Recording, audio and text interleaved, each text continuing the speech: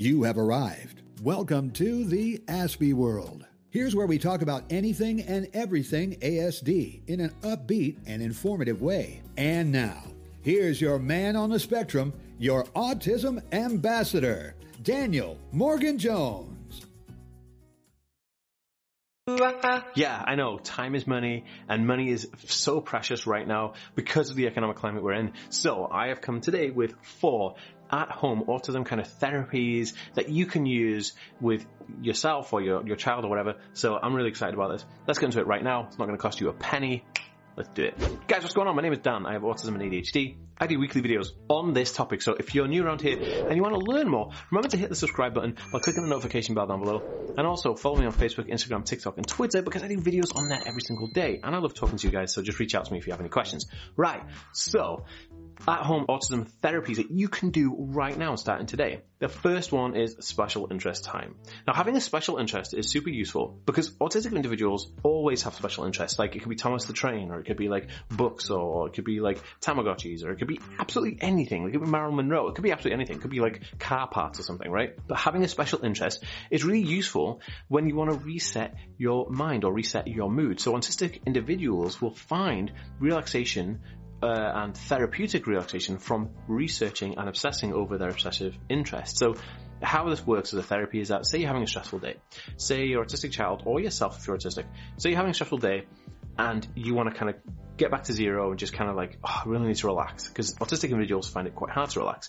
What I would say to do is to research or watch or play with or collect or whatever the topic of special interest that you have. So what this does is it starts releasing endorphins, you start feeling nice and calm, and if you do this for like an hour, you'll feel really, really good. And this is a really good example of how you can use something like as simple as just researching special interest to really help therapeutically reset you to more of a relaxed mode. So number 2 is sensory exercises. So I have this thing called the sensory diet, which I basically put into my courses and my coaching programs. FYI, guys, if you're interested in courses and coaching programs directly from me on autism and ADHD, email me, theaspieworld@gmail.com, and I'll reach out to you and we can discuss if you want to enroll in one of my programs and have some personal coaching from me.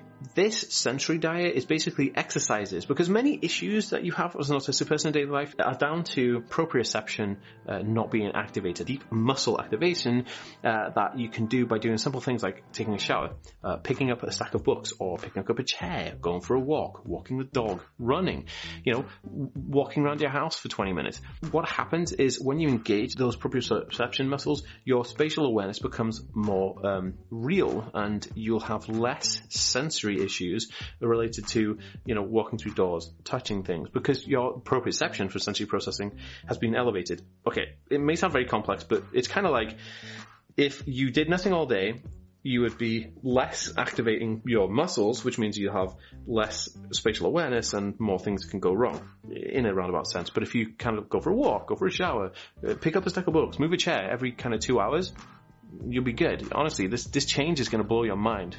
You come back here after a day and leave a comment saying, dude, I did the sensory diet exercises, you win. Okay, so number 3 is fine motor skills. Now, lots of autistic people have issues with motor skills. Large or great and fine, but mine are fine motor skill issues, like picking up a key, put it in the door, picking up coins, trying to do buttons and zips. These are really, really difficult. But what you can do is you could find stuff like I sell these fidget coins on my site. So if you're interested, there's a link on my Instagram for it. But picking up a coin, making stacks out of coins, and just twiddling with these coins will help improve your fine motor skills. You can also do things like picking up keys, putting keys in door, take it in, take it out, practice opening kitchen drawers, closing a kitchen drawer, doing a zipper on your jacket, doing a button on your jacket. All of these things are small fine motor skill practices that you could put into 20 minutes in your day, and this will help improve your fine motor skills. I found that after actually practicing fine motor skills, my ability to do those things greatly increased, because practice makes progress no matter who you are.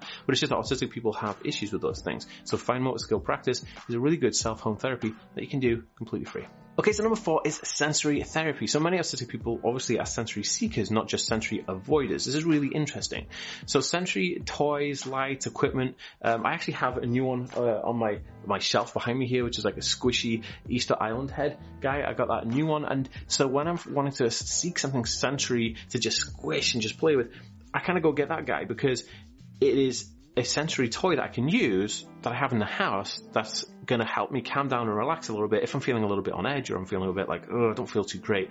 Sensory therapy is really good to relax. I also have different types of lights and lighting that I can put at different levels and temperatures in my room that I could then just relax with and just really chill alongside those things, because sensory therapy is just so good, because when you're sensory seeking and you can get relaxed from sensory play, your day becomes a lot more manageable. So sensory play is super awesome. Do you have anything that you want to share with me? I'd love to know, so drop it in a comment down below, and if you haven't already, pick up my Autism Life Hacks PDF book from autismhacks.net. Love you guys. See you in the next video. Peace. Hey guys, thank you so much for checking out this podcast. Make sure you are subscribed, because there are people listening right now who are not subscribed to this podcast. I can see you. Make sure you subscribe. Okay guys, see you in the next one. Peace.